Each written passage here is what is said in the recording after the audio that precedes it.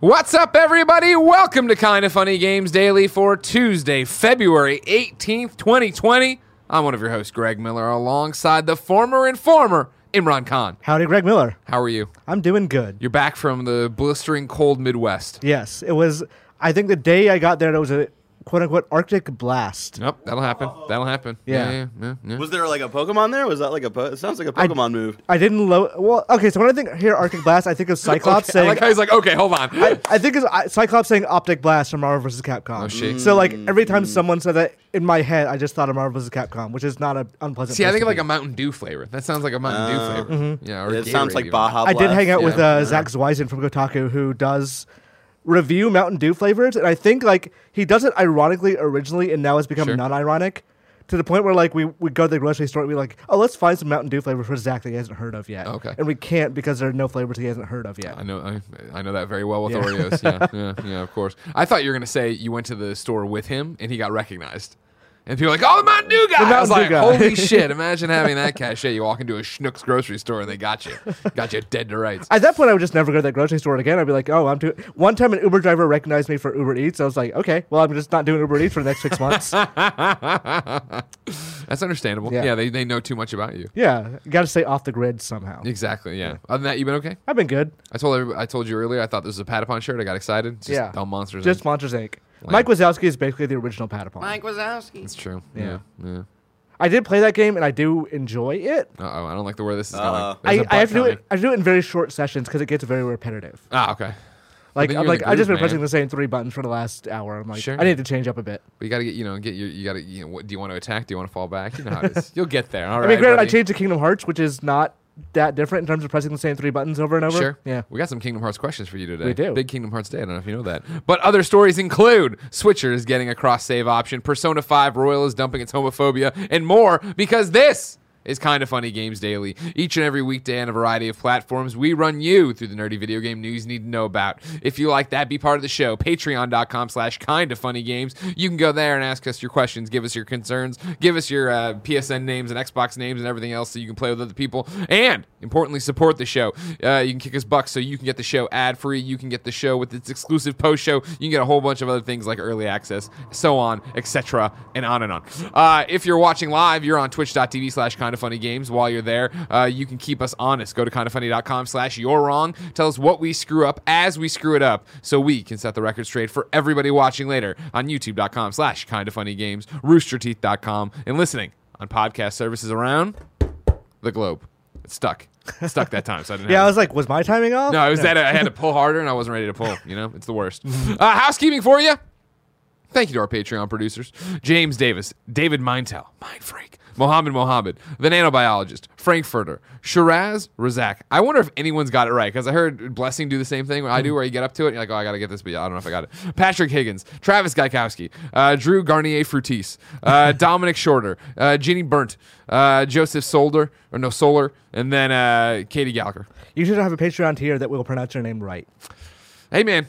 I'll give it up to Travis Gaikowski, who saw us struggle with his last name for a long time, so he wrote in on how to do it twice, because of course he wrote it during a live stream, I forgot. Then the Patreon poll for the month started adding his middle name, and he hit me up. He's like, hey, can you stop saying my middle name? That's weird. I'm like, totally. I'm not your grandmother. That was how, yeah, Gregory James Miller, that's when I was in trouble. yeah. Gregory James Miller, I was in trouble. Gregory James, my grandmother, was trying to differentiate me from my dad. I feel like the James middle name like always comes with like whenever it's said, it's like, oh fuck, shit's happening. But Yeah. I think that's probably that Catholic guilt, you know. Oh, totally. That's definitely the Catholic guilt. Don't worry about that. Sirens are going to be on RN in 1 second here, everybody. More housekeeping for you. Remember, we are starting my first ever full playthrough of Halo this week. Twitch.tv/kindafunnygames Thursday and Friday. I believe we're starting at 2 p.m. Pacific. It's at the end of the doc. I'll tell you at the end of the show. And it's important to point out that we're bringing in some help there. It'll be me and Tim playing, of course, but two of them, their achievement hunters, will be here. Whoa. Jack Patillo, Alfredo Diaz giving us, I guess, coaching? I don't even know. Probably just... You probably need berating coaching us. because they're Me? way better. I mean, both you and Tim, because they're way better at video games, you know. Well, they're probably better at this stupid Halo. You can't even aim down sights. Stupid What is Halo? this? What is this? Am I playing GoldenEye? You know what I mean? I mean, it came out Do I like in need the to early strafe? 2000s, so give them some Get fucking outta here. credit. Are you doing Get Master outta Chief Collection? Yeah. Are you in the original version or the I'll stop you remade? right there, Imran, all right? Because It's a Tim lot of- today's like, hey, you have an X, right? And I'm like, yeah. He's like, can you download, make sure the thing's downloading? I'm sure. And in my head, I'm like, remember that the X is disconnected and underneath my entertainment center right now because I have a PlayStation 4, a PlayStation 4, and a PlayStation 3 plugged in. So I don't know anything. I'll stop you right there on which version of Halo I'm playing. I don't know. We're going to find out together. Yeah, it'd be exciting to watch you flail at it for a while. Exactly. And then I'll be an expert like I am. Do you in know enough everything. about it Barrett to like know what the library is, or for the Master flood? Chief? Oh, no. Okay, this Like should be fun. Halo 1, I totally missed. Halo 2, I remember I doing some multiplayer with people, but not anything crazy. And then what? It would have been Halo 3. What year is Halo 3? That was the one that I was at IGN for, right? Or am I skipping ahead? Was there? Because I did at some point when I'm at IGN finally, and I'm not just a dumb kid on the outside and have no money. And when I'm at IGN and have no money, but I'm getting my games for free. I started playing them. Like me and Steimer did ODST, and Ooh, ODST. I did it. I did. Reach? I did Reach, yeah. Yeah, Reach is my favorite. That sounds right. Yeah. Halo 3 came out in 2007, by the way. So that would have been my first year at IGN, so I definitely would have played it, but I don't remember anything about it. ODST came, I think, shortly after 3, and then Reach was a couple of years after that, I think. I don't know. Reach was like late 360. Yeah, that sounds So yeah, I would have right. played that then. Okay. But no. Yeah. The classics, the originals, the stuff. Th- Your there's- Blood Gulches, I don't know anything about There's it. parts of Halo 1 that were infamous even at the time. Yeah. I'm getting ready to see you go how you feel about those, even within the context of 2020. Okay. ODST was 2009, and Halo Reach was 2010. Yeah. Then I definitely did something with those. Cool. All right. One of them I beat for sure. Reach is so good. I want to play Reach again. I guess I could look at my achievements, blow Yeah. the dust off those and try to figure it out. Playing Halo 1 with only the context of Reach would be an interesting thing. We'll see. See what all these stupid triangle aliens have to say this time around. Stupid triangle Yip, yip, aliens. yip, yip. That's when they run at you. Like, Fucking what the kill 'em, fuck Greg. is this? What the fuck Fucking is kill this? That's those Ewok. dudes. Stop. And then today we're brought to you by Hims and Quip, but I'll tell you about that later. For now, let's begin the show with what is and forever will be the Roper Report. Time for some news. 4 items on the Roper Report. A baker's dozen. We're starting with IGN's Matt Purslow, who reports Switcher, that's right, The Witcher 3 on Switch, is getting cross-save and a better graphics patch. The Witcher 3 on Switch is being updated with the ability to cross-save with PC via Steam or GOG. This comes as part of the latest patch, which also adds new graphic options to the game's menu settings. News of the PC cross-save for the Switcher originally surfaced on Reddit, but CD Projekt Red confirmed to IGN that the functionality is being included in the next patch due to rollout imminently. The patch includes touch control support, file save integration with GOG and Steam, more text languages in selected regions, and more graphical options. On top of that, there are performance optimizations and bug fixes, end quote. The PC cross-save function will allow players to download PCs to the Switch version, allowing them to continue when they're on the move / prefer to use the Switch. This is done through either a GOG, Good Old Games, or Steam login. Divinity Original Sin 2 on Switch also features this functionality, and the feature was well received. No shit. Who would have thunk?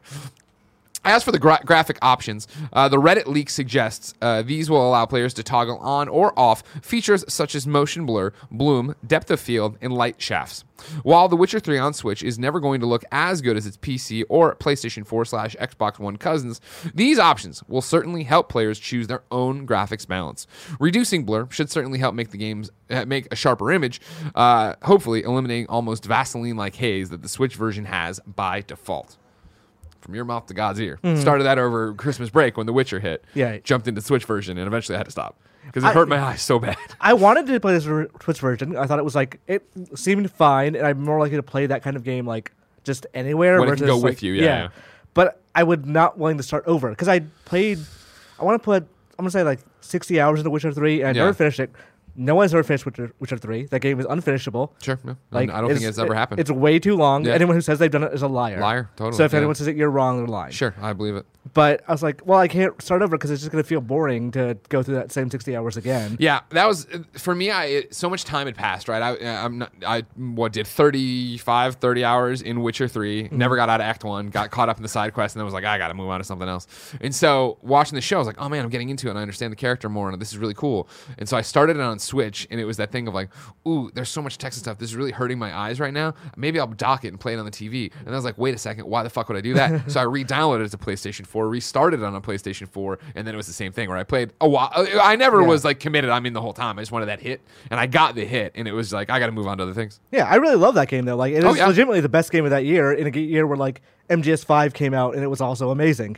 It's just, there were parts of that game that when you hit the same kind of side quest over and over, you're like, okay, I can slow down for now for a little while and maybe go to the main story path. But then it's hard to put your finger exactly on what it is about that game that's amazing, and that's what makes it hard to continue sometimes. Sure. Yeah, it's one of those about getting lost in it. Yes. But then you can get too lost in it. Yeah. Where when I had it and I was traveling with the PS4 to play it, because I remember we were going to MomoCon, and it was that thing of like, I'm not moving on until I get every question mark done. Yeah. And then I do that, but then more question marks started popping up. And you're like, oh my God, I'm never Because what if that question mark is amazing? What if that's like the best side quest in the game? Exactly. I want to be super strong, and I want to have all the cool gear, and I want to do all the cool things. So no, I'm not going to do this. And then it just ended up never going anywhere. Yeah. But I had a great time. I do like that they put in graphics options for this. Like, yeah.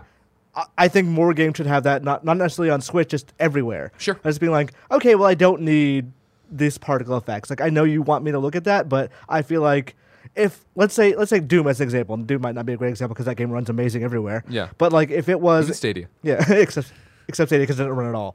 But if you wanted to, just say, remove particle effects and get a smooth 60 FPS and that was an option, I would fucking do that in a second. Yeah.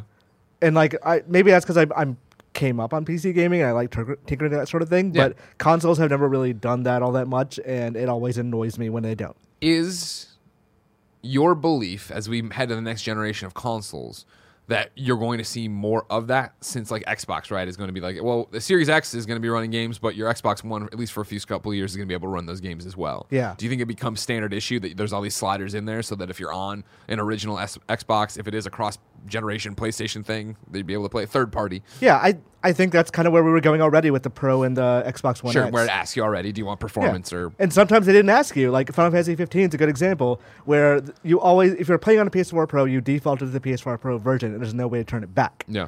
But that game doesn't run as well on PS4 Pro because it was running at a higher resolution or whatever. But I wanted to play it as if it was on a PS4, but I couldn't because I didn't have a PS4. And I remember some launch games for the Pro were like that, like Watch Dogs 2 was similar in that you had to switch it back. I think that one actually had a toggle where you could switch it back to the PS4 version. It didn't look as good, but it ran better. Yeah. So I think we're going to get into that situation of maybe not particular things like saying like, hey, you can remove the fog, you can remove the bloom, motion blur, but saying like, do you want basic graphics, intermediate graphics, whatever. Okay. Question for you on the other side, though, about these saves. It comes from Borzen00, who wrote in to patreon.com/kindafunnygames and says, good morning, Greg and Imran. PC dorks like myself keep getting cool features on the Switch. Today it was announced that coming to the next Witcher 3 patch on the Switch is that PC saves can be synced from Steam or GOG. While the only two games on the Switch come from developers with a PC pedigree, CD Projekt Red with The Witcher 3 and Larian Studios with Divinity Original Sin 2, it makes me ask why we have not seen this PC save sync before. Why are we only seeing it on the Nintendo Switch, and will we see more studios do this PC save syncing thing to consoles? If I had to guess, I would say probably something, maybe Nintendo's just more open to that. Mm-hmm. Like, they're weirdly open about some random things. And this is one of those things I'd be like, oh, yeah, sure, absolutely. If you want to do it on PC, it's absolutely fine to save sync it over. Both Witcher 3 and Divinity Original Sin 2 were also games that were on PC for a while before they came to Switch. So maybe that's some... I don't know the actual reason. Yeah. But maybe that's some reasoning for why they were able to do it, of they've already been so entrenched in Steamworks already that it became just easier to like flip a toggle. Or Valve offered that toggle earlier to companies that have already launched games on Steam or on there for like maybe a year plus or something. Yeah. But yeah, it's weird that we haven't seen it besides just those two titles. Yeah. So why haven't we seen PC save sync before? I think it's a broad question, but I think it would be the fact that technology, and I think specifically the Switch is such a unique product for this, right? Mm-hmm. Where, to answer your last question, will we see more studios do PC save syncing over to consoles? No. I don't think you will. I think you'll see more PC games do the save switch to Switch. I don't think you'll see it to consoles, PS4, Xbox One, because those are more directly in a race. Yes. Whereas Switch is not racing PC and PC is not racing Switch. Also, they're more directly redundant. Right. Of like, you don't... If you're buying Cyberpunk 2077 on PC, you're probably not going to also buy it for consoles. But if that game theoretically came to a Switch or a Switch-like system at some point, right, that would make more sense of like, oh, well, now I can play this portably. It would be nice to have my save. 100%. And that's what the promise and the unfulfilled promise of the Vita was, right? It was this idea of like, oh, cool, I'll play Madden on my PS4, right? I'll play Madden on PS4 and then take my save on the go and still be able to do stuff. And only the show ever really did that because they were first party and they had the reason to do it. Yeah. Whereas here, you see the success of Switch. You're talking about, 2 games that are old but are now being ported to Switch. Why wouldn't you do that to encourage that cross save, to have people come on to where they already were playing it? Because how many people are in a boat like you, right? Where you're saying, oh, well, I put so many hours into The Witcher already. I don't feel like doing it again. That's a cool thing, but I don't want to start from scratch. Yeah. And if you have that option suddenly of like, okay, bring over your 40-hour save, like, oh, okay. And both those games are also heavily decision-based, so like you want to be able to make sure you have that same consistent character across both things. Like, let's say, for an example, why am I was trying to think of an example, and for some reason the only example in my head was Dante's Inferno. Sure, but if they ported Dante's Inferno to the Switch... out of the infinite amount of video games, you reached into the black hole and got Dante's Inferno. A great game, good platinum, but damn, okay. If they pulled Dante's Inferno to the Switch, like, it's not that bad to replay that game over and over, because it's not like it really matters. Like, oh, why did I make it, like, the 7th Circle of Hell? What decision did I make there? Like, I'm not going to remember what I made in the Werewolf Quest, what decision I made with that for Geralt on Witcher 3. Yeah. But it's cool that now I can pull that decision out there without ever having to think about it. But it gets called back and be like, oh, yeah, that's what I did then. So if I did it again, I'd be like, well, what did I do the first time? Is this the same Geralt I had there, basically, or not? Yeah. Number 2 on the Roper Report. Persona 5 Royal is changing homophobic scenes. This is Tom Marks at IGN.com. We are an IGN.com podcast today. So I'll just say they started an IGN.com store and I ordered the IGN sweatshirt. So there you go. It all makes sense. Atlas has confirmed that certain scenes in Persona 5, which were considered homophobic and offensive by many fans, will be updated and altered in the Western release of Persona 5 Royal. Speaking to IGN during a Persona 5 Royal preview event, Atlas communications manager Ari Advincula explained that dialogue in certain scenes, specifically ones involving Ryuji, am I saying that one right? Ryuji, thank you, and 2 effeminate male characters, would be changed so that those men were no longer shown in a negative light. Quote, we actually were able to go through some of the lines that players may not have received as well, look at the feedback, and then update it for the current generation, he said, explaining that they've changed both the first scene in which you meet these characters, as well as the notorious beach scene they are featured in later on. The dialogue in these scenes has been widely criticized since Persona 5's Western launch for a variety of reasons. Many fans consider the depiction of these characters to be offensively stereotypical, presenting the most prominent homosexual characters in Persona 5 as extremely sexually aggressive, parentheses, towards a minor no less, and intentionally ridiculous with intent of making their weirdness the joke, made worse by the fact that your protagonist provides similarly insensitive responses to their actions. While Atlas didn't share exactly how these scenes would be updated in response to these complaints, Ari said asking if they would be addressed was one of the first things she did when joining the team. Quote, that's really important to me, and I think it's really important to the community as well, end quote. Ari, or is it Ari or Avina? Now I'm Ari, I got right the first one. Also explained that their localization team has an internal content review team she described as very on the pulse about what's right and what to do. She explained Royal was a chance to make it right. Good on them. Yeah. Right? Granted, it's a localization change, not a change to the actual main original game. And that was the thing that was pointed out, I think, later in Tom's report, right? That the reception to it for Persona 5 Royal in Japan for this scene is the same. Yeah. Nothing changed over there. This is something that's just being changed for Western audiences. Yeah. It was always a weird scene of when I think it was Ryuji and the main character coming out of a movie theater. And I was going to say, can you give me, I didn't get to watch the YouTube videos. I saw screenshots of it. But as somebody who didn't make it that far into Persona 5, I don't understand. Barrett, you can correct me if I'm getting it wrong, but it was Ryuji and protagonist getting out of a movie theater. Then 2 gay men come up to them and start hitting on them.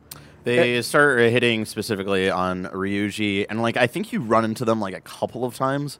And yeah, it's a very disheartening representation of the LGBT community, especially. And this is the thing where I'm in between a rock and a hard place with this one, where it's all right, the dialogue is definitely being changed to make them seem less predatory, which is great. If you're going to have if this is going to be your only representation of gay characters in this game, it shouldn't be that like they're like pedophiles almost, that's fucked up. But it's also the thing where like the depiction of who they are as characters and like their the way that they're voiced, the way that they act, besides the actual dialogue they say to Ryuji, feels very what's the word? It is very insensitive. Insensitive is stereotypical. Okay, so it's just like one of those things. Just like fucking why? Like I understand like views in Japan are very different about homosexuality, but it's just like what was the point of having this in the game? So I'm glad that they're changing the localized dialogue. Do you think this is enough? I think that's kind of the question you're driving at. I don't think it is. Yeah. I mean, it's like one thing that contributes to the fact that like Persona in general has always kind of like left queer representation behind in a weird way. Of like it's a game about. Well, that was the whole thing with like Persona 4, right? Yeah. Where like Kanji was like he was struggling like, with his sexuality, yes. right? And it was very much like push it down. I'm the man. Yada yada yada. But they also never make it explicit in a weird way, and they seemingly took out gay relationships from that game. Of like there is dialogue found between the main character and Yusuke of them having a like relationship dialogue, but they also just don't have any of that in Persona 5, and they can do better. And I think a lot of that thing is at Atlus and particularly the Persona team have a very old world mentality about that sort of stuff, like gay jokes, like can you actually be friends with women, or is it all just like relationship stuff and stuff like that? Yeah. Like they've done interviews about it. It's always been a very like boys club kind of mentality. So when you throw stuff like that in of gay characters seeming very predatory, it comes off as like, okay, you're painting a picture here. Yeah. And it's good that they're changing it. But if you like, I talked with Alice about this a while ago about Yakuza specifically, because when they did the Yakuza remakes, they ended up removing things that were like trans jokes and gay jokes that were, I guess, fine to them in 2004. But as you go further and further, like the team themselves in Japan went, okay, this is not us anymore. Oh, that's like interesting. we need to go and do better for us. And like Nagoshi and the rest of them said, well, in a modern context, it's not about what the audience wants, because the audience reacted badly to them changing things. But we can't be insensitive anymore because that's us. Atlus is kind of a different beast. And I think... Yeah, because this happened with Catherine too, right? Yeah. Yeah. And like I talked to Atlus localizers before who always kind of like do that color pull whenever some of that thing comes out of like, what are we going to do about this? How do we change it? And I remember specifically there was a thing with Valkyria Chronicles where there was a character who, like a fairly badass character, and at one point one of the other characters like slaps her on the ass. Oh yeah, Valkyria Chronicles 4. I remember this scene well. Yeah, and there was a bit of outrage about it, and like the Atlus team took it back to Sega as like, hey, here's the thing that people are complaining about right now. What are we doing about this in the future? And I think either at that time or before then, they made a thing where Atlus and Sega's US branch could take things to Sega's development team in Japan and tell them like, okay, this is not going to be taken well. Be received well. Yeah. So it's stuff like that they can look at. I don't think Atlus specifically has that. Atlus Japan has that. Gotcha. So this is why this is probably change in localization versus like them taking it to the company for the original game. So Atlus is also very, stoic and stubborn and hard-headed about these sort of things. They probably don't want a lot of like Western feedback for that sort of stuff. Yeah. So I can see why they didn't change it. It's interesting. I thank you so much for the examples, right? Because I think there is the stereotype for Japan in general, right? That they're not, this sounds terrible, but they're backwards on this stuff, or that it's okay to make these kind of jokes and there would be no repercussions. So it's interesting to hear that it seems like Atlus is this stick. It's a part of comedy in Japan, and like the idea is homosexuality is kind of like a phase you grow out of, so like transsexuality and cross-dressing and stuff like that. Yeah. It's not like your identity, and that's been like slowly changing over the years. Like there's a really good like Queer Eye miniseries in Japan that talked about homosexuality being a thing that's still somewhat stigmatized, but being out and proud is a like the way you change that. And Hashino and the rest of them at Atlus, like nothing personal against them. I don't think they're bigots, but they do have old world mentality about this sort of stuff. So it's good that they're changing it. And like Persona 6 is not by Hashino's team. It's going to be like a new like writers and creative team and all that. So maybe it changes then, but we'll see. It's for me. I look at this the Atlus thing and like, okay, I'm glad they at least recognize it on the American side. That was my thing. It's like for me, it's a baby step thing. Yeah. Where it seems like, all right, cool. Like obviously, there's way more to be done. I'm with Barrett that from the images I saw, it's like even the way we're drawing them and their acting doesn't. This doesn't seem like a positive representation. Yeah. But if you're making these changes and you're making the forward progress, like it's not just Atlus too. Like remember Breath of the Wild had like a really interesting segment where Link has to dress up like a woman to get into the city. And like all of that is fun. It's almost mostly handled classically, except for one part where the guy who tells you to do this, they like have a scene where the wind blows up his skirt and he like goes like that kind of thing. Yeah. Like, oh, you guys got so close and then just ruined this right here of like being transsexual or a cross-dresser or whatever is not like you're not a effeminate weirdo at that point. And Japanese, because it's used as such a comedic element there, it tends to come off that way, or they tend to put that in there. It's like, oh, here's that. We're doing this mostly right, but let's slip in one little joke. And like that's a almost it's an amazing game aside from like things like that, but it kind of reinforces how this stuff is just so institutionalized at this point. Yeah. And just a shout out to the Valkyria Chronicles character, the girl, or the woman. Who I don't remember the name of. Exactly, me neither, right. But as soon as she gets hit on the ass, she turns around and knocks that guy's block off. So it's like, even there it was like, fuck you, this isn't okay. I think like the feedback I ended up giving them was like, yeah, the commander should have been like, hey, fuck off. Yeah, exactly. Yeah, there should have been more from the group, right? But I think they're all like, you punched him in the face, great job. Yeah. Number 3. There's a new Switch color, or a new Switch Lite color, I apologize. On April 3rd, Nintendo will add a splash of color to its lineup of Nintendo Switch Lite systems with the introduction of a playful coral-colored version. The Coral Nintendo Switch Lite system can be purchased at a suggested retail price of $199.99, joining the existing range of color options for the Switch system, yellow, gray, and turquoise. You can see right here above Imran. Oh, we're moving around, but there it is. Point upwards, Imran. There it is. See, that's the one. That's the coral one right there.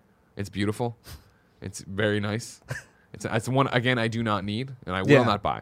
Animal Crossing, I might buckle on. That's one I will not buy. I assume it's there for Animal Crossing mostly. Oh, sure. Of like they're a little transparent with we want women to buy this sort of thing, but like this is probably why that's there. Yeah, I love my neon pink Vita from Japan. So like, you look at this, you're like, yeah, that looks pretty hot. That looks pretty hot. But I don't need one. Yeah. I don't need another Switch. I've thought about maybe doing it, but like just the process of cross save and stuff like that, and well, that'd be my thing. Is like Animal Crossing specifically, it's an example of like I'm not gonna be able to move that save file over, so why would I ever do it? Great point. Yeah, but it's pretty. It is nice. Like the actual thing feels nice to hold. The Switch Lites, they feel great, for sure. But then it's like, I wouldn't be able to plug it in anymore. I'm like, but I never plug it in. I never play Switch on my TV. What is your ratio? I'm like, I would say like 70% docked for me. Oh man, no, really? Yeah. No, I mean, granted, I just use it differently, but I would say 95% handheld. Really? Like I remember when I plugged Moonlighter in for the first time last year. I was like, holy shit! Look at all this detail. This is neat. I never saw any of this. But I enjoy playing. Like Animal Crossing, I think is just gonna be handheld all the time. I don't know. For me, like, I guess I do most of my game playing at home, so at that point it like makes sense just have a Pro controller and just like sit on my couch and do all that.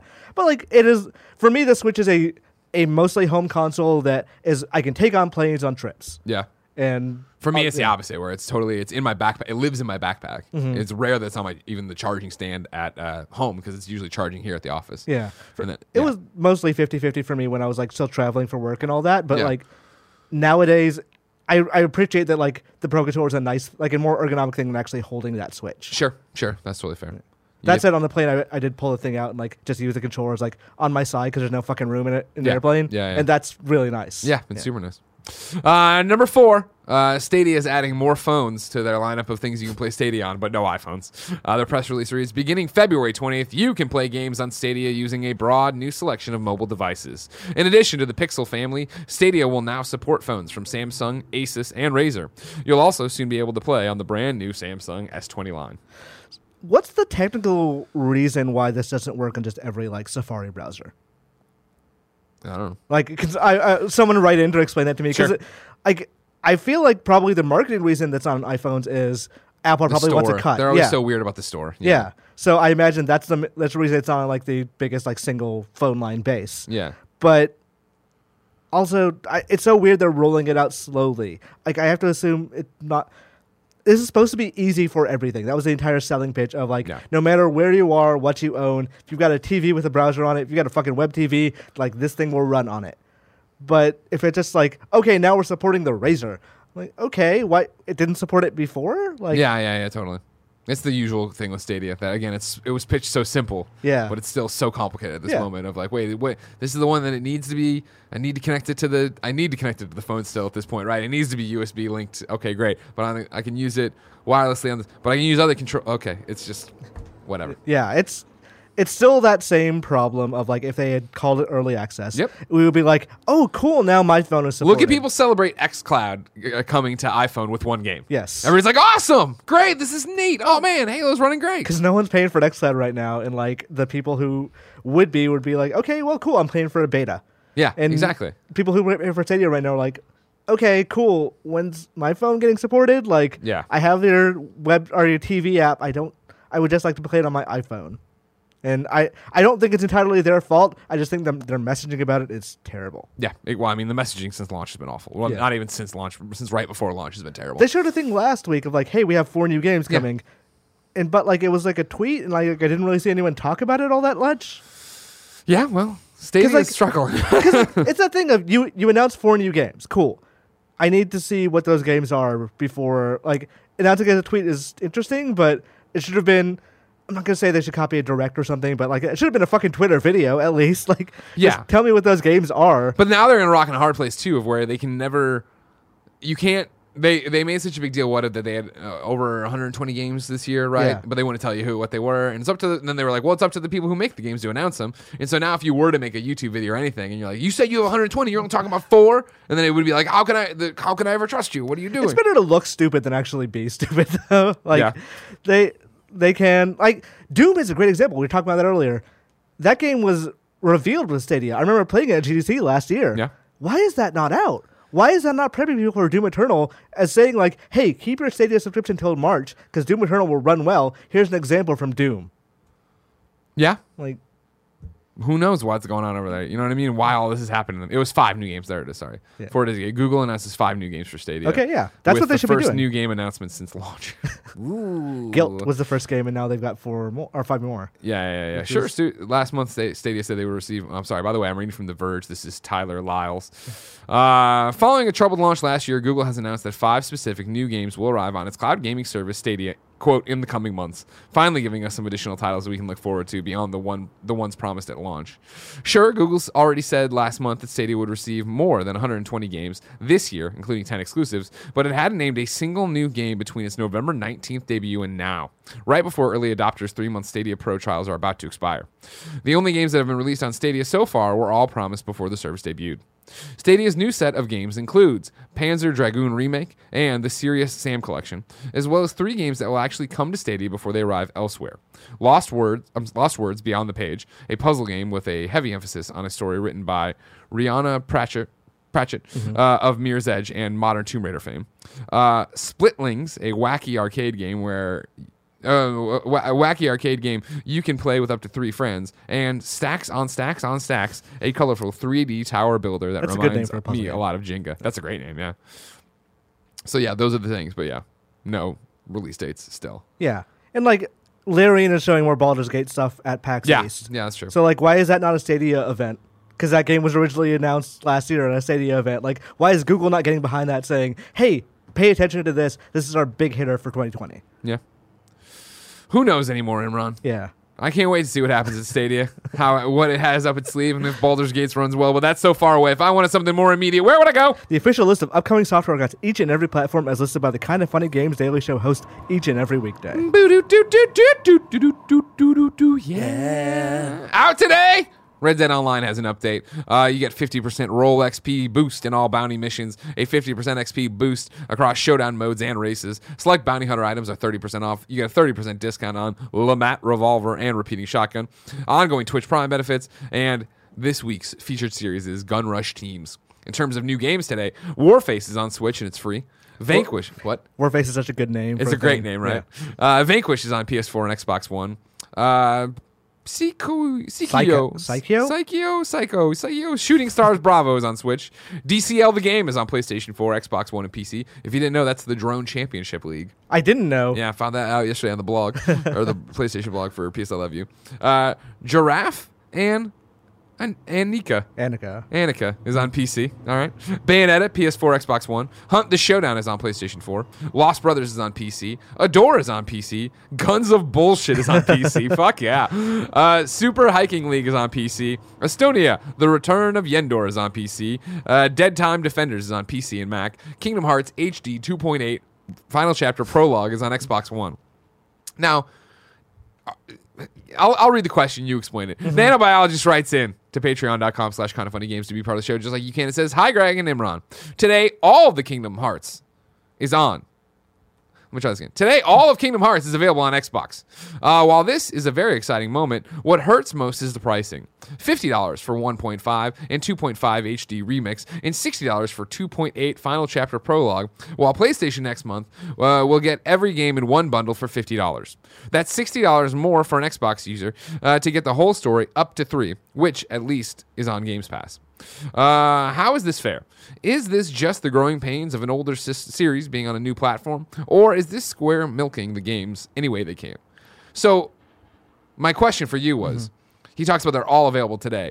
Does he mean that it was Kingdom Hearts HD 2.8, the final domino to fall, or should there? I've listed other Kingdom Hearts games in here. I believe that's the final domino to fall. Okay, perfect. But yeah, it is probably just Square milking things. Like, they know that they can get the money for this. It should have been done a while ago. It's shocking that it hasn't been done till now. But I imagine when those Kingdom Hearts games, like, well, they'll probably one day, who knows, but most likely come to PC and Switch or something like that. Yeah. They'll probably put them for as expensive as they can put them. Totally. Because they want to make money from these things, this very expensive series of games. It does suck for Xbox owners. And that's kind of the thing about Game Pass, right? Like, when stuff like that happens, you're like, maybe I'll just wait for it to be on Game Pass. I think that would probably be the best bet. But yeah, it does suck that Kingdom Hearts, the story so far, is out on PS4 now, and that's obviously the better buy. Yeah. Like, unless you only own an Xbox One or don't own a PS4 at all, if you want to play Kingdom Hearts, you play the PS4 version. Yeah, and I mean, to Nano's question, I definitely think it is. Yes, it's on a new platform. You know what I mean? If you've waited this long, if you're so anti-owning a PlayStation, but you own your Xbox and stuff, yeah, they're going to come in and charge you for these games and make you pay more for these games because they can. Yeah. And that's, I mean, like, I know it sounds dirty, and maybe in a lot of ways it is, but it did cost money to get them ported over. If they're going to try to make that back, they're trying to make it back this way rather than bundle them all together at a cheaper price. Yeah, and it's the thing that happens with, like, Switch and Steam games, too, of, like, you'll see an indie game that just came to Switch. It's like, oh, why is this full price here? Yeah. And, like, on Steam, it's $4. Yeah. That's going to be an interesting thing with, like, if and when Horizon comes from PS4 to PC. On PS4, the full version is $5. Yep. On PC, it's not going to be $5. It's going to be a lot more. Yeah. On PS I Love You's episode today, right? I reviewed Mosaic as the PSN game. That's a game from Apple Arcade. So if you wanted to, for $5, you could have played it there. But if you want to play it on PSN, you got to pay $20. Yeah. And not to mention the $5 would have given you unlimited other games. Like, this is the cost of business in moving these things around and giving choices there, but it doesn't have to be a unified price point, it turns out. And same thing with Sayonara Wild Hearts of, like, Apple Arcade game on Switch. It's going to be the same thing when things move from Xbox to PS4. It's like, well, it's just a Game Pass game. Like, why would I pay $60 for this when I already have Game Pass? Exactly, right? Yeah, and so I think as you see things move around there, it was the same thing last week when we talked about The Division being $3 here. Yeah. That was very much an American thing. We had somebody write in angry about it that I didn't use a question today, but how it was like $9 over in the UK, or £9 over in the UK. Yeah. Like, it's all these different territories and what the pricing structure makes sense for people over there. Yeah. Yeah. Like, Sims was free on PC and PS4, but if you didn't have a PS4 or PC, then you're kind of screwed on Sims. Yeah. Nanobiologist says 1.5 and 2.5 and 2.8 are all being released today. 3 was the only one available until today. Yeah. So there you go. New dates for you. Stellar Commanders is coming to Steam on February 20th, and Sayonara Wild Hearts comes to Xbox One on February 25th. Deals of the day for you. You have an update here for game dates for Xbox Game Pass on console. February 20th brings Ninja Gaiden 2. Nice. February 25th brings Kingdom Hearts 3, 2 Point Hospital, and Wasteland Remastered. Did you play 2 Point Hospital? No. I remember Danny O'Dwyer freaking out about it, and a whole bunch of people are really enjoying it. I've never been into that, like, particular kind of sim game or maintenance game, but yeah. February 26th, Yakuza 0 comes to Xbox Game Pass. And then February 27th, Jackbox Party Pack 3. If you've got Game Pass and you're interested in Yakuza, play Yakuza 0. Yakuza 0 is fucking amazing. It's one of my favorite games of all time. Yeah? You can get Game Pass. Yeah. Get Jackbox. I'm kind of curious Ninja Gaiden 2, because, like, there's a part at the end of Ninja Gaiden 2. Have you played that game? Is that the one from, like, 2007, 2008? Yeah. Xbox? Yeah, that was, like, impossible. 360, yeah. Yeah. There's a part at the end where you go up the stairs and, like, they literally overload the game with ninjas. As you're just slicing through a bunch of ninjas, the game slows down to, like, 5 frames a second. I'm kind of curious because, like, on a backwards compatible Xbox One, does that still happen? Or is it, like, was that an intentional thing? Imran's going to be playing. I kind of want to play through it just to see how that looks now. We should. Yeah. We should play through it after Reader Mail. It's time for Reader Mail. You can write into patreon.com/kindoffunnygames where you can get the show ad-free. And speaking of ads, Greg Way, this episode of Kind of Funny Games Daily is brought to you by Hims. You've heard us talking about Hims for a long time and how they're helping guys look their best. If you haven't, it's time to see what they're all about. The problem, 66% of men start to lose their hair by the age 35. And once you start to notice thinning hair, it can be too late. The best way to prevent more hair loss is to do something about it while you still have time. Forhims.com is a one-stop shop for hair loss, skincare, and sexual wellness for men. It's time to write a new chapter, one in which you have hair. The best chapter. Andy and Nick are both using Hims. Of course, you've heard me talk about it a million times. Nick steals Andy's gummies, but they noticed their hair was thinning. They went to forhims.com and they talked to a doctor. You go there, the doctor talks to you, you explain your problem. If they think it's right for you, they prescribe you these prescription solutions backed by science that are sent to you directly to your door. You don't have to go to a waiting room. You don't have to wait in a long line. You don't have to have an embarrassing conversation with a real doctor. You're just talking to some doctor online. It's way better because you can always hit the X button and leave. Right, Barrett? Yeah. That's how the internet works. Dive into 2020 hair first. Right now, our listeners can get started with their first month of Hims for free. Go to forhims.com/gamesdaily. That's forhims.com/gamesdaily. The prescription requires an online consultation with a physician who will determine if the prescription is appropriate. The offer is valid only if prescribed. 3-month minimum subscription. Additional restrictions apply. See the website for full details and important safety information. Remember, that's forhims.com/gamesdaily. Up next is Quip. Quip, makers of the Quip electric toothbrush, want you to know there is only one single discovery that matters most for your dental care. It's simply this, that if you have good habits, you're good. That means brushing for 2 minutes twice a day and flossing regularly no matter what brand you use. Quip makes that simple, starting with an electric toothbrush, refillable floss, and an anti-cavity toothpaste. Quip's electric toothbrush has sensitive sonic vibrations with a built-in 2-minute timer and 30-second pulses that guide you to a full, even clean. The Quip floss dispenser comes with pre-marked string to help you use just enough. Plus, Quip delivers the fresh brush heads and floss and toothpaste refills to your door every 3 months with free shipping, so your routine is always right. Jen and I just got our Quip refills, and guess what, everybody? Breaking news. They changed the brush heads. They're smaller, but they got more bristles and stuff, and they're doing a better job. IMO, as somebody who brushes his teeth with Quip every day. Mm-hmm. Join over 3 million healthy miles and get Quip today, starting at $25. And if you go to getquip.com/games right now, you'll get your first refill free. That's your first refill free at getquip.com/games, GETQUIP.com/games. Quip, the good habits company. Thank you, Barry. Oh, Imran, where do I want to start with you? That sounds like you're disappointed. No, it's just, no. We're going to go with Marley Nito. Marley Nito writes in and says, "Hey, Greg and Imran. This is my first time writing in, and it's to ask your opinion about the PlayStation Player Celebration event that just got announced. Personally, I love these kind of initiatives to bring the whole PlayStation community together. As an amateur trophy hunter, that real-life Platinum Trophy looks good. Lots of love from Belgium, and thanks for all the awesome content you guys make. Marley Nito." And Naito. So I just kind of looked this up and I saw this question. Explain to me this event. So they announced this today, okay? And I'll read from the PlayStation blog. Barrett, if you want to throw it up, there's just graphics. Go to the PlayStation blog, join the PlayStation Player Celebration to win exclusive prizes. The idea here is that PlayStation is challenging all of us PlayStation players to play PlayStation games. Outrageous, I know. But if we hit these criteria for playing the games and getting trophies, it goes into it'll unlock new avatars and new themes. And then at the very end in March, you can go there on a specific day, the 17th, I believe. March 17th at 11 a.m. Pacific. And there's going to be one question they ask. And if you the first two correct answers will get a prize pack that includes a real-life PlayStation Platinum Trophy engraved with your PlayStation Network name, a $100 or $130 $100 US or $130 Canadian PlayStation Store voucher, and voucher codes for a select number of their greatest PlayStation 4 games. So yeah, the idea here is you go there, you sign up, which is just log with your PSN and register, right? Then they're going to start tracking you because you start playing, right? Play multiple PS4 games. The community must play a target number of games for each stage. Every PlayStation 4 games that each entrant plays for at least an hour across as many sessions during the stage will count towards the goal. earn trophies. The community must earn a target number of trophies for each stage. Up to 6 PS4 trophies each entrant earns each day will count towards the goal. Trophies earned from games with multiplayer mode count for double. And then 3 win exclusive rewards. Everyone who signs up can earn exclusive themes and avatars when the community hits a goal.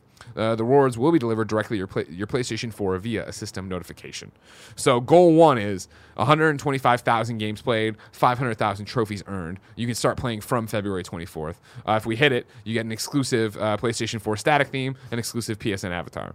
Goal 2 is 375,000 games played with 1.5 million trophies earned. This will start when Goal 1 is completed. You'd get 5 exclusive PSN avatar images. And then Goal 3, 675,000 games played, 2.7 million trophies earned. Starts when Goal 2 is completed. You get an exclusive PlayStation 4 dynamic theme. So, it's just a thing encouraging you to go play games. Yeah. And register in here. And so I guess they're keeping track of who's actively paying attention to this kind of stuff and clicking on this kind of stuff and doing it. So it's a good way to get the fan base to like put their energy towards something besides just asking for the PS5 reveal. Yeah. Yeah, exactly. Yeah, exactly. Everybody there chasing this thing down. To Marley Nito's question, like, it's cool. Yeah. It's totally marketing and whatever, but I think it's always cool to get rewarded for doing something you're already doing. Yeah, right? You should Something win you things care by about. playing. Yeah, and I thought that was PlayStation, on the heels of their year in review thing, they did. Did you see this when we switched over to 2020? Mm-hmm. You could go there with your PSN profile in America. Finally, I know they could do it in Europe last year, but go there and it would give you like the stats breakdown on your most played games, and here's where you put your hours. Yeah, and then it would say like, we've determined that I forget what, I was an action adventure guy or whatever, which gave me an exclusive avatar. Mm-hmm. And so I've seen a lot of people when I'm playing Dreams and I go to people's profiles, I see them with those avatars a lot. PSN profiles is actually where I'm seeing them. And it's like, it's cool that resonated enough people, this badge of honor, that they want to put those out there and go for it. Yeah, tying people to your brand is never a bad thing from a marketing perspective, and it's good for like community management and just general like community, what's the word? Like structure. Engagement. Yeah. I mean, again, they're already doing this, and I think having a common goal is cool. Mm-hmm. But I mean, it's like that thing of like, I don't know who filled out the numbers. I have no idea, but like, you have to register. So it's that encouraging thing to get you registering, which obviously gets your email back into, can we market to you? Great. Oh, cool. But like 125,000 games played, like that's not a lot. No. Yeah. And I mean, like, we're talking about through March, right? That you have all this stuff. Like, it seems like slam dunk stuff, which is what you want. But I really don't ever like, if March 1st rolls around and we're still in Goal 1 or whatever, and people are like, we really need to get motivated for Goal 2, I don't see that really working. Like, I don't see like everybody being like, you're right, fuck, I'm sorry, I'm going to schedule out these games and play these hours to do that thing. Yeah, I mean, imagine like the PlayStation Reddits and all that will mobilize for that sort of thing. Sure. But yeah, well, I think it's extremely likely they hit all those goals. I really want that physical platinum trophy. I know, I was going to say, the big thing, ladies and gentlemen, is on March 17th at 11 a.m. Pacific, don't go there. Let me get this. All right, I need this. Barrett, I need this. All right? Here's what I'll do. I'll give away the $100 PlayStation Store voucher. I'll give away the voucher codes for their select greatest PlayStation 4 games, all right? Just give me the fucking trophy. You understand? Do you understand, Barrett? Now I'm thinking of going there that morning just to fuck with you. There's no way you can get the question right. What does a skill-based question mean? Yeah, I know, right? Answer the skill-based question. What the fuck is this question? Fill the blank, play blank. Yeah, exactly. Yeah. Would you say our PlayStation Classics called Greatest Hits or the Great Hit? Why did Sean Layden leave? Yeah, exactly. Oh my God, nobody can answer that question. Frankfurter writes in to patreon.com/kindoffunnygames and says, good morning, Greg and Imran. Nintendo is opening up pop-up Switch lounges in select airports in the U.S. While I love this idea and having seen the gaming lounge at the DFW airport, I fully support it. However, with the rise of the coronavirus, is this a mistimed marketing opportunity, or do people have nothing to worry about except washing their hands after the demo? I assume that there are going to be like sanitization lounges and all that stuff like in there. Yeah. Like those little just stand-up things you put the thing in. I don't think there's that much of a worry about coronavirus, but guess what, Frankfurter? Everything at the airport's fucking disgusting. Yes. Everything you're touching, God, it's treated like an E3 or Comic-Con. Your hands are biohazard there. Do not eat your food with your hands. I can't stress this enough. People are fucking filthy. Coronavirus is the least of your goddamn problems in the airport when it comes to what you're going to catch. I was at the airport yesterday. I saw a guy like drop a thing off a sandwich on the table and then pick it up and eat it. I'm like, no. Like, I guess you assume table, fine. Like, but no, not this table. Not at an airport. I saw a dude once pissing in a urinal drop his water bottle, throw in a plastic water bottle, and it rolled under the urinal, and he picked up and he got it. And I was like, "That you gotta let that go. Like, you just throw it away. That's gone." And he didn't throw it away. He went and washed his hands and walked off with the bottle. Yeah, water is not like that cleansing. Water cannot do everything. It's a nightmare out there. To this thing, I would think the fact that PlayStation VR lounges haven't had pink eye spread to everyone in the fucking world, Yeah. and like even at PAXs and stuff. That when was the you use thing it, VR got wrong the first year, and then they fixed it. Yeah, I think you're okay, and yeah, I would think that Nintendo's smart enough to have people sanitizing these things and having the Purell right there. But That's again, so many people, you look at anybody in the airport touching all sorts of handles, stuffing their fucking hands in their mouth. Yeah, that said, coronavirus is like becoming a bit of a concern. Like I saw things last week about there's talk about GDC. They don't want to cancel events, but like canceling events because of coronavirus concerns. Yeah. Because some of the bigger players are like, well, we're already canceling stuff. I don't know if we want to come in here. And that was the thing for DICE. Like, I'm sure everybody watched it, of course I hosted it. But we had to add at the last second in rehearsals to the monologue that we already had written, a whole thing of like, hey, and a lot of people couldn't be here tonight because of travel restrictions. Right. Because like so many people's flights got canceled coming from China, coming from other places. And GDC ended up canceling, like Chinese people, like developers from China coming in can't come to GDC because of coronavirus stuff. No. Which is, I guess it's good because it like theoretically it keeps everyone happier and safer, but also we're on the verge of like a decent bit of paranoia about this sort of thing. Oh, totally. Yeah, 100%. There was a kid on the bus today. He was playing with a Rubik's Cube, and he kept coughing with his mouth open. I almost threw him out the fucking bus. You know what I mean? Like, his mom's right next to him. Yeah. And he's old enough that he's really good at this Rubik's Cube. Like, teach him a fucking lesson. Or Greg Miller will. Teach him that lesson, Greg. Ricky McFly. You got more? Next time you see him, just fucking throw him out. The problem is I've already forgotten what he looks like, so I'm just going to attack every kid from here on out. Well, now every kid with a Rubik's Cube, you just gotta fucking. He was really good too, and it was cool because it was like I started paying attention, and after because he coughed a couple times, I was like, is this kid sick? And I was like, no, he's just got something in his throat. But then he was really good and going really fast at the cube. And then I was watching him, and I looked across, and it was a mom with her 2 daughters, and they were watching him. This kid was putting on a show. Yeah. But cover his fucking mouth. You know what I mean? I knew a kid with one arm that could do the solve Rubik's Cube in like 30 seconds. Damn. Here's the thing, Greg. Would he have been as good if he had to stop and cover his mouth to cough when he needs both of his hands to be doing? Yeah, you lose all focus. Yeah, exactly. Exactly. Maybe I can't hate on him anymore. Yeah. I don't know. Ricky McFly gets the final question of the day, at least before we go to the exclusive post show on patreon.com/kindoffunny games. And he says, the Nintendo Switch Lite gets a new colorway announced today. He just means new color. And it's dope. But when the big companies give consumers the full when will the big companies give consumers the full power of customization and let us create our personal system skins? Xbox Design Lab gives us a taste, but Daddy needs a dope matte Xbox. You're asking for way too much, Ricky. Yeah, that's not going to happen. No. Like, removable shells would be great, but yeah, just never going to happen because it's just too much. I really miss those 360 faceplates. Oh, yeah. Remember Those are that? cool. Yeah. Like, granted, they were pointless after the first revision, but like, still, it was nice to like, here's a pre-order. I got a Tales of Vesperia one, which is super awesome. Yeah, of course. Yeah, no, the overhead on that, customizing these things out of the no way, it would never happen. I do think that PlayStation needs to, and Nintendo with their Joy-Cons, but to a lesser extent because there's fewer moving parts.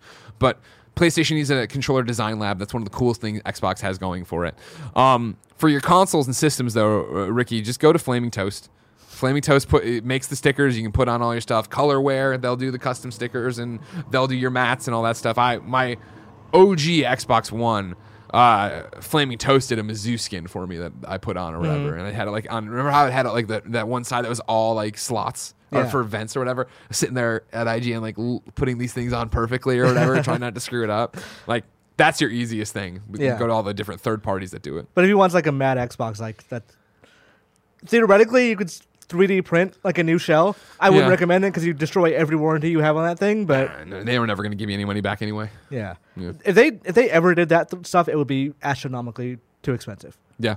And like even 360 controllers, not 360, the Xbox One. Yeah, Xbox One controllers, the Design Lab ones. They're like, if you put like every possible option, it's like $160. Yeah. It's pretty damn expensive. Yeah. So if you started doing that for bigger things, like that's price is going to scale. Yeah. But it'd be cool. It would be cool. It's time to squad up. This is where one of you writes in to patreon.com/kindoffunnygames. You give me your name, username, platform of choice, and why you need help in a video game. I read it here. The best friends come and find you, and everybody plays games together. Today, Robert Mims needs help in Dreams on PlayStation 4. Robert's PSN is terrible. John L. Ace Esquire. JOHNL Ace Esquire. All one word. I'm setting Kevin on you because you are obviously not John L. Ace Esquire, and you're pretending to be him. We're getting our legal team on you. Thank you very much. John L. Ace Esquire writes in and says, "Hi, Greg and Imran. I'm Robert, and I'm looking to lend some help this time. I'm currently a university student about to start my program studying game design, and I feel like Dreams will be a super helpful tool for learning how to develop actual games. Anyone out there who needs help on their dreams, I'd love to assist in any way I can. Let me do your voiceover, design levels with you, make interesting characters and mechanics in your world, and more than anything, let's make something fun. If you want to make something fun in Dreams on PlayStation 4, hit up John L. Ace Esquire." Now, of course, John L. Ace, I can't speak to what John L. Ace Esquire is making in Dreams. So I went to indreams.me to see his creations. Oh, yeah? He's made jack shit so far. Wow. So is he all fucking talk? Does he forget that we can see what you're up to in Dreams? Wow. Does he think we don't know how to get into your fucking personal search history here? John L. Ace Esquire? You uploaded nothing. Here's what you're going to do. You're going to put up a demo reel. I want to hear some voices. I want to see some creations here. Then you're going to send it to me next week. We'll look into this and see how you've come. John L. Ace Esquire. You have 1 week. Barrett, put it on the calendar for next Tuesday. We got to look at John L. Ace Esquire. What do you think seems like a lot of work. the time is until people start putting like Dreams creations on like resumes? Oh, real quick. I mean, especially for the people who've made some of the most amazing stuff in early access. I think as they find that, and if that's really what they want to do. Yeah, I made that fucking breakfast on Dreams. Totally. Yeah, you know what I'm talking about. Parentheses, you know which one I'm fucking talking about. Ladies and gentlemen, that's the show. Let's check in with You're Wrong and see what we screwed up as we screw it up. First and foremost, Shiraz Razak wrote in and says, "Greg, you didn't quite get it right, lol. Just go back to calling me Blackjack. It's Blackjack. What? Yeah. We didn't know it was you, Blackjack. Fuck your real name. We're calling you Blackjack. Everybody knows Blackjack." All right, now we know. Brian says Civ 6 on Switch also features a PC save sync. A couple of people wrote in there with, and I don't know where we screwed it up, but... we said consoles haven't done the save file. CG the second says Xbox has PC cross saves with Xbox Play Anywhere titles. We apologize for that because there was a couple of people who wrote in. I was like, I don't know what you're talking about. Charles Jacobson says Warframe deserves a huge shout out for its settings on consoles. It runs fine on default settings, but you can change a lot of the graphical settings to get an even smoother experience and so on and so forth.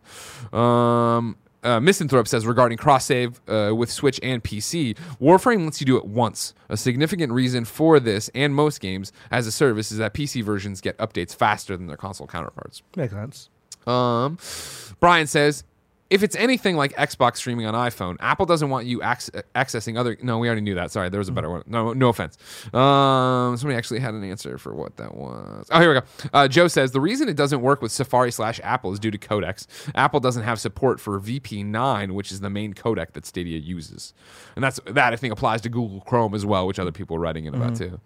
Mama, I'm going to let this one slide and then express why, all right? Mama says, you missed in new dates. Cooking Mama Cookstar is coming March 2020 to Switch. I don't like putting in dates unless you have a date. Yeah. So just saying, first half of the year, March, like that doesn't count. I want a date. So that's for eventually. future reference, all right? Yeah. Nanobiologist said, hold on, I deleted it. The question for the PlayStation thing will most likely be, when's the PlayStation 5 release date?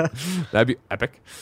That should be one of the goals of like, if you play a million games, we'll tell you the PS5 release date, but you can't tell anybody. Yeah, exactly. And if you do tell anybody, we void the date. We push it a year and a half. So there you go. Every leak goes out, it goes a week back. No, hold on. Frankie says one of my friends works sanitation at SeaTac. That's the Seattle airport, if you don't know. And they have it on their schedule to clean the Nintendo lounge every 2 hours.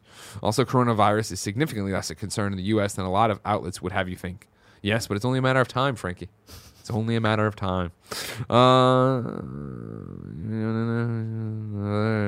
Yosemite says it's $102.95 to add everything to a Design Lab controller. That includes engraving and premium colors, as well as metallic triggers, D-pad, and rubber grips. Yeah. Microsoft gave it to us once, and I was like, all right, cool. And I made my own, and it's my favorite controller. Yeah. Like, it's everything I want in a controller right there. Yeah. I was part of that too. It's blue and white for Kind of Funny. It's got at Game Over Greggy on it, and I will be using it to play Halo: The Master Chief Collection this week for the first time. Well, Halo 1 for the first time. And then Kebabs is trying to correct Tim from yesterday. Tim said that PS2 wasn't capable of 720p output. Gran Turismo 2 and Valkyria Profile 2 Slim Area. It's a slime area. Slimeria. Both offered 1080i output. Also a SpongeBob game, if I recall correctly. No, I don't think the one that I was waiting for it. I think that one came a little too early. I think there's a bunch of SpongeBob games that came out near the end of the PS2 cycle. I added to my dreams queue earlier today. Peter Griffin visits Bikini Bottom. Why? It looks pretty good. Not why adding it, because like, yes, see it, like, right? Let's see but like, what was the thought process of like Peter Griffin, favorite character from Family Guy? What do I want to see him do? Let's take him to Bikini Bottom, bro. Bikini Bottom. Let's go to Bikini Bottom. All right. Ladies and gentlemen, that's Kind of Funny Games Daily for Tuesday. Tomorrow I'll be joined by Gary Whitta. Thursday it'll be me and Blessing. Friday, Blessing and Tim. However, if you need more content today, don't go anywhere. The Gamescast is being recorded today, 3 p.m. Pacific. It is predictions/bets on the PS5, Xbox Series X. It'll be myself, Tim, Blessing, and Imran Khan. Remember, like I said, Thursday, 2 p.m. and Friday, 2 p.m. We start the full playthrough of Halo Combat Evolved. Myself and Tim playing Alfredo and Jack from Achievement Hunter giving us shit. If you want to be part of the show, patreon.com/kindoffunnygames. You can go there right now. Get the exclusive post show we're about to do where we're answering 2038 Pokemon CEO's question. On top of that, you can watch it live, twitch.tv/kindoffunnygames. You can, You're Wrong is on the You're Wrong. You can get it later, youtube.com/kindoffunnygames, roosterteeth.com. Podcast services around the globe. Until next time, it's been our pleasure to serve you.